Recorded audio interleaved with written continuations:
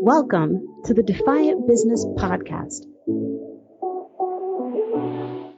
a business podcast produced by Defy the Status Quo for forward-thinking businesses and savvy professionals looking to defy the status quo of mediocre customer experiences, barely surviving businesses, and haphazard business development.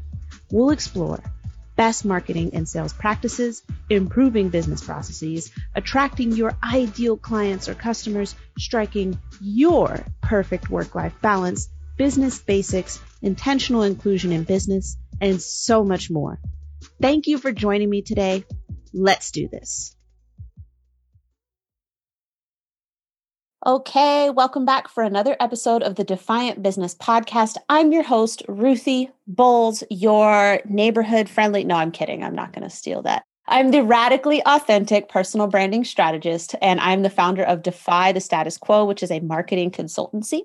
And today I have with me Natajia Miller, whose previous episode we dived into her business. She is just this amazing, dynamic speaker, obviously, as well as a just very thoughtful and empathetic diversity, equity, and inclusion consultant. And she works with both corporate organizations as well as entrepreneurs, including the solopreneurs. And that is actually the focus of our topic today. So Natajia, thank you so much for joining me. Thank you so much for having me back, Ruthie. Such a pleasure always to chat with you. Okay, so today's title is, do you have these 3 diversity, equity, and inclusion blind spots? Now, I will tell you guys, Natajia and I talked about several possible topics for this episode, and I loved them all.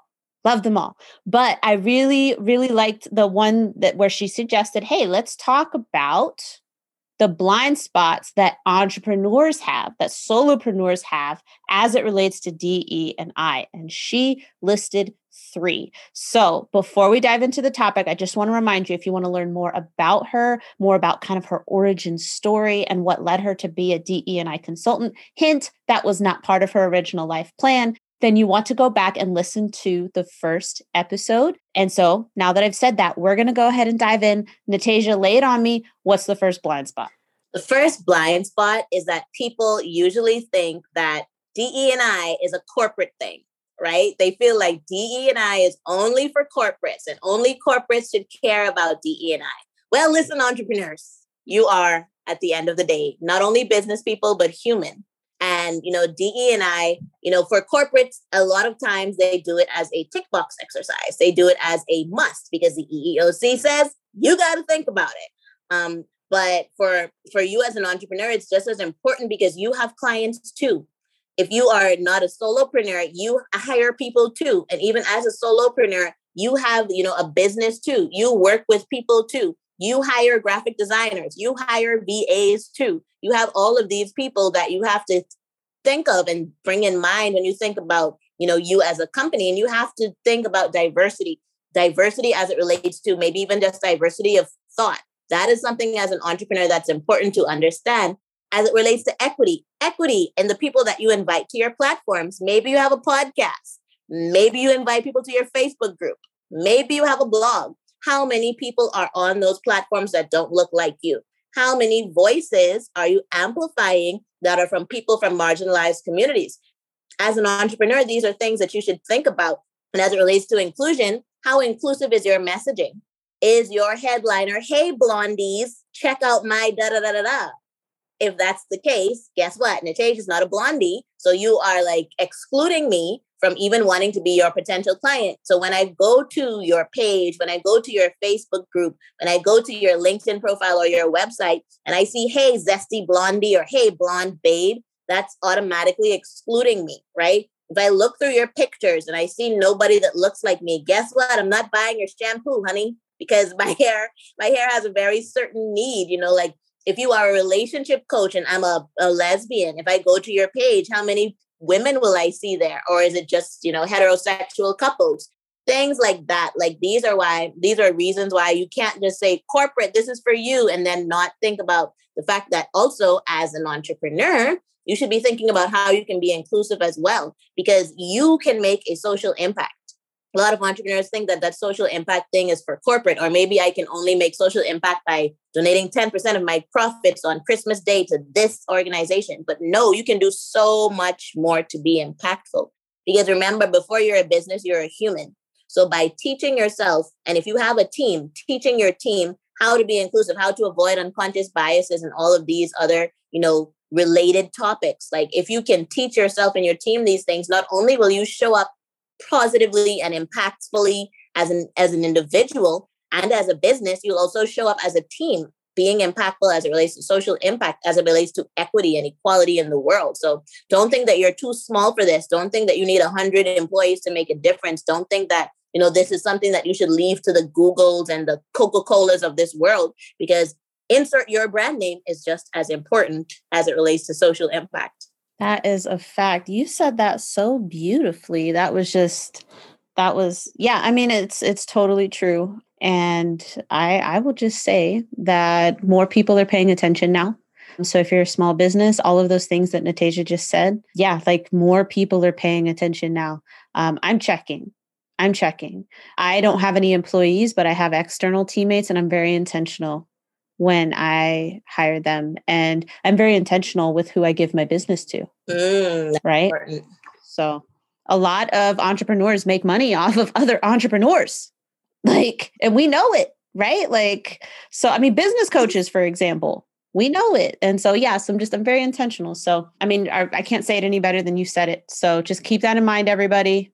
Natajia said it. If you need to replay that part, go back, listen to it again. But okay. All right. So what about number 2?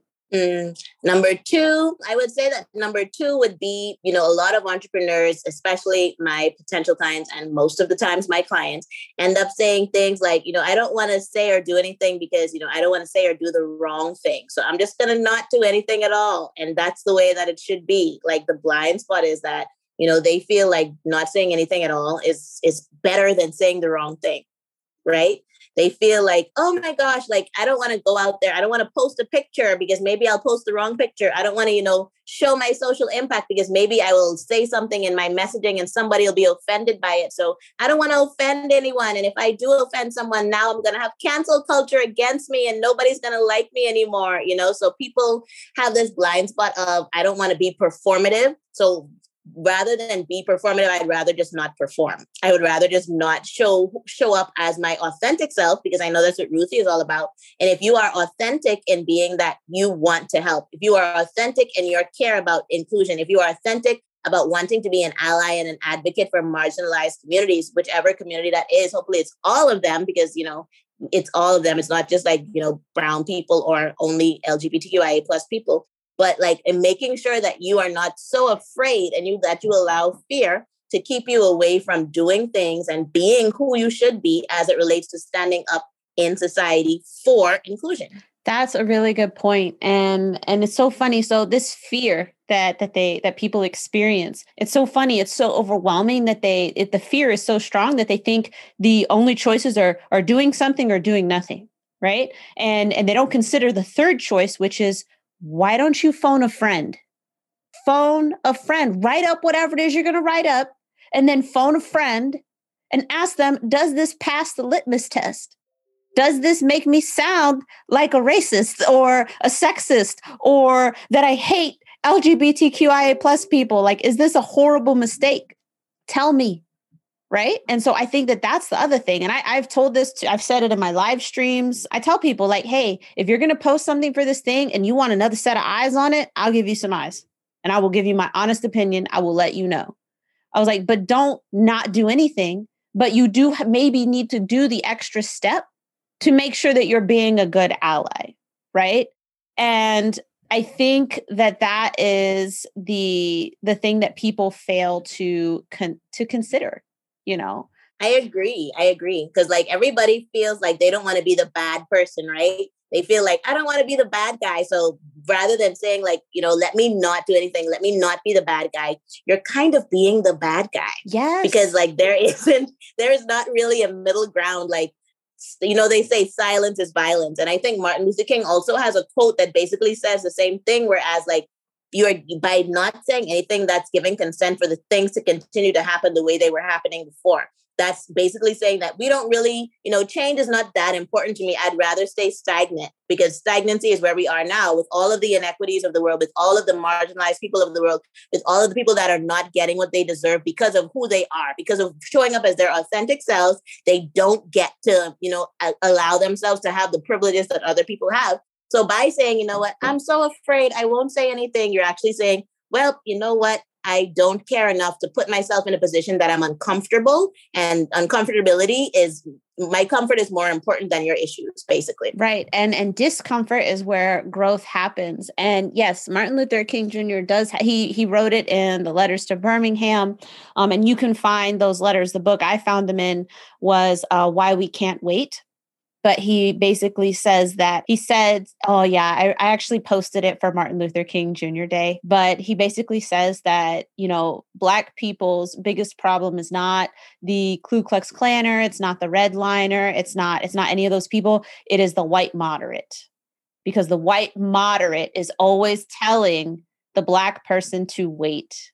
Now is not a good time. And he says the white moderate has the audacity, basically, to put a timetable on another person's freedom because they are comfortable.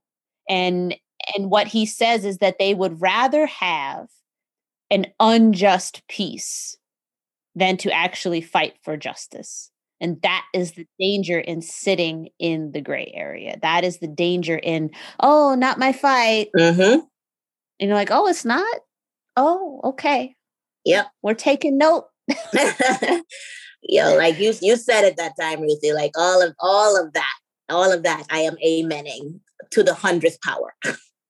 Yeah. And that just tells you, I think, what a visionary he was and what a fantastic orator he was, because we are sitting here now still. The moderate is still the problem. Yep. Because people are like, but I'm not a white supremacist. Yes. And I'm a good person. I didn't storm the Capitol, so I'm clearly not part of the problem. Clearly. Right. And it's just, It's not so clear. And I always think also of that poem. I don't remember it word for word, but the sentiment is basically, right, when they came for this marginalized group of people, I didn't say anything because I wasn't a member of that community. When they came for, and he does it like 4 or 5 times. It's a very famous one. Mm-hmm. And then when they came for me, there was no one left to speak up for me. Wow. It was a really good one. See, I need to memorize these things so I can rattle it off and sound hella cool. I know. Anything that MLK says that we can repeat will sound cool, like no matter what. Yeah. For sure. And that poem, I think actually came out of World War II Germany, maybe. I think that's the time frame. Yeah, it was I think a journalist wrote it, maybe. I could be wrong, but what I will do to make up for being wrong on the audio is I will put it in the text. This is why all of these get turned into blog posts, because then I have an opportunity to go back and fix myself. There you go. There you go. Okay, so let's get into point number 3. We've given a ton of info here already. So let's go ahead and get into point number 3, and we can bring it home. Let's bring it home. Okay, so the third blind spot that I would say is not being consistent. And you know what happens with inconsistency? This leads to the perception of your brand as being performative. Yes, the P word that so many people are afraid of. It's like, oh, performative. Yeah. And that happens with inconsistency. Like, for example, 3 months from now, is it exactly 3 months from now? Well, in 3 months, we're going to be in George Floyd anniversary territory, right? And if we are in George Floyd anniversary territory, we will also be reminded of all of those allies that came during that era and left. And now 1 year later, there is no consistency. So if you are going to be, a person that is an advocate for DEI, don't just do one Pride event and then say, I did a Pride event, so now I'm good. Because then your brand perception is going to be performative. Then you are going to be exactly that thing that you were saying that you don't want to be. The catalyst of being a great ally is sustainability.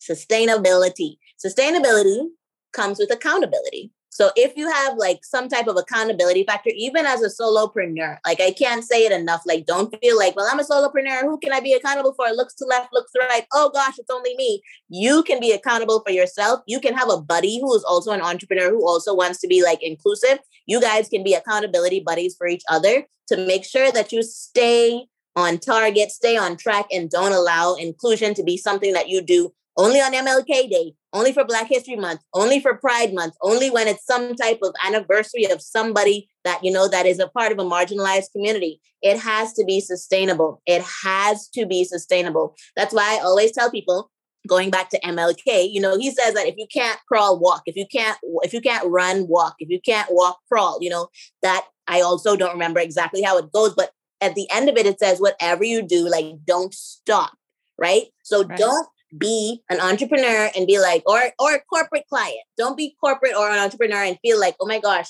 George Floyd just happened. Now my employees are in an uproar. Let me tell them that I'm going to overcommit to all of these things. I'm going to do this and I'm going to do this and I'm going to do this. And that lasts until Saturday. And now Sunday comes and they're like, hey, where is that group that you said you were going to form? Where is that committee? Where is that, you know, paper that you said you were going to give out? Where is that mentorship program? Where is this? Where is this? Where is this? You're not being sustainable. So to be sustainable, one of my tips to you, this is an extra free tip. Do not overcommit. If you cannot walk, nobody is going to blame you for crawling. If you cannot run, like nobody is going to complain that you're walking, but continue to walk. Don't run today and then run out of breath. And then now, you know, like 2 months later, now we're looking to you like, oh, wow, look at all of the great things that they've done. Let's see what they'll do this week. And crickets. That is not what allyship is about. You know, allyship is a journey and it's a commitment. If you are in a marriage, for example, you don't want your spouse to like go all out because, you know, because he wants you now, like he wants to marry you and now he's going all out and now you're married and you can't even get him to sit down and watch Netflix with you, right? That's not what you want. And in the same way, in an allyship journey, like we don't want that either. We want sustainability. We want you to choose to do things that you know you can do and build on that in the future. Don't build a mountain and then like come skiing down. Build up slowly. Go at your own pace. Do not go too slowly now, people, because that also is not a good thing. It's not a good thing to say, well, I'm just going slow. And then 6 months down the line, you haven't done anything at all. Be actionable within the confines of what you can do sustainably. As you get those balls rolling, add another ping pong ball. Turn that ping pong ball into a football. Turn that football into like a soccer ball. Let's say a soccer ball is bigger than a football for this conversation, and just continue to grow, but continue to grow sustainably and with accountability. I love that. And to your point about, you know, people reactively overcommitting to DE&I issues, I saw two problems with that. The first problem that I saw with that, besides the one that you already mentioned, right, the overcommittal, is the assumption that you have the answer. The assumption that you're even expected to have the answer. As a reactive thing, you probably should have hired or at least brought in a consultant for a discovery session. Agreed. Because if you had the answer, wouldn't you have done it already? Right? Like, and so for me, that was always the real big thing. Like the overcommittal, you believing that you were supposed to have the answers or that people expected you to have the answers. And if you are, and then we run into this issue of allyship, you are meant as an ally to use your privilege where you can to make space for the people that you have allied yourself with. It is not, and we talk about that, right? Like the savior complex. It's not your job to come in and save the day, but use your privilege to the extent that you can to make that space. So if you're the corporate leader and you have the authority to bring in a consultant, make that space. You do not need to be the engineer of all the programs and the mentorship and the incubators. Like, because again, if you had those ideas already, why didn't you do it? Or did you get on Google and search what the things were to do? And Forbes said, these are the top 5 things for corporations to do. So you're going to enact all of them. Yep. Right. And so that doesn't make sense, but that's what a lot of people did. And then we don't have time to go into it now. So maybe we need to have like a clubhouse room about it or something. Maybe we could go live or do a live stream or something. Damn. But I think this is also where we run into that problem of DE&I consultants being hired outside of the areas where they have their experience, right? So if you're looking at George Floyd's anniversary is coming up and the consultant you bring in is a white person, it's Pride Month and the consultant you bring in is a person who is not a member of the LGBTQIA community, right? If you have a global office and you have a lot of employees who are from Asian countries and you bring in a Black person to talk about COVID xenophobia, like, yes. Yep. So I think that that's kind of the other thing that we have to look at as well is people will go where they are comfortable. And while we often see it with the white DE&I consultants in terms of like race discussions and race training, it's possible to see it in other areas too. Just like I said, LGBTQIA, COVID-related xenophobia towards Asians around the world. People just need, I think, to be a bit more thoughtful. If you want to talk race relations and the consultant you have hired looks like you, and you're white, and they're white, what discussion are you having? And listen, Ruthie, like that moment of silence was like truth, because that happens so often. I know like we don't have time to go into it, but I see that happening so often. So I was literally like, nodding my head off like, yes, yes, yes, Ruthie. But it's important to understand like now, back then I was thinking that the PhD was what I needed to like solidify myself. But now I understand that the lived experience is something that nobody else can understand unless you've had that lived experience. And that's why it's so important. I can never do a how to make LGBTQIA plus people feel like their authentic selves at work, without the assistance of a person from that community. Nobody has ever caught me like, kissing a girl. Nobody has ever came at me and saying like, Natajia, you can't get married, or, we don't want you as a part of the family anymore. That has not happened to me. And I can't pretend that it does, because that's not the magic word. It starts with A, Ruthie. What is it? Yes, exactly. And that's not what we want for sustainable change. Authentic. And if the thing is, so this is something I've been saying, it takes more energy to suppress than it takes to express. Ooh, love that. So if you are being authentic, you are being open, right? Like that, you are being open. And typically that means you're being vulnerable, right? And we don't like that feeling. And so race discussions, LGBTQIA inclusion discussions, disability representation or accessibility discussions, all of those things make people who are not part of those communities uncomfortable. Arguably, people who are in those communities get uncomfortable too, but it's for a completely different reason. Sure. We're uncomfortable because you're uncomfortable. Like that's why that happened. But yes. Okay. So obviously you and I have obviously a lot more conversations in us, which is good because we're going to have such good fun. But Yay, I'm going to go ahead and close this out because I feel like we could just keep going, but I just want to say thank you so much. Do you have a preferred way for people to reach out to you? I know that you, like you said, you work with solopreneurs and you regularly run programs and things. So where's it best for people to reach out to you?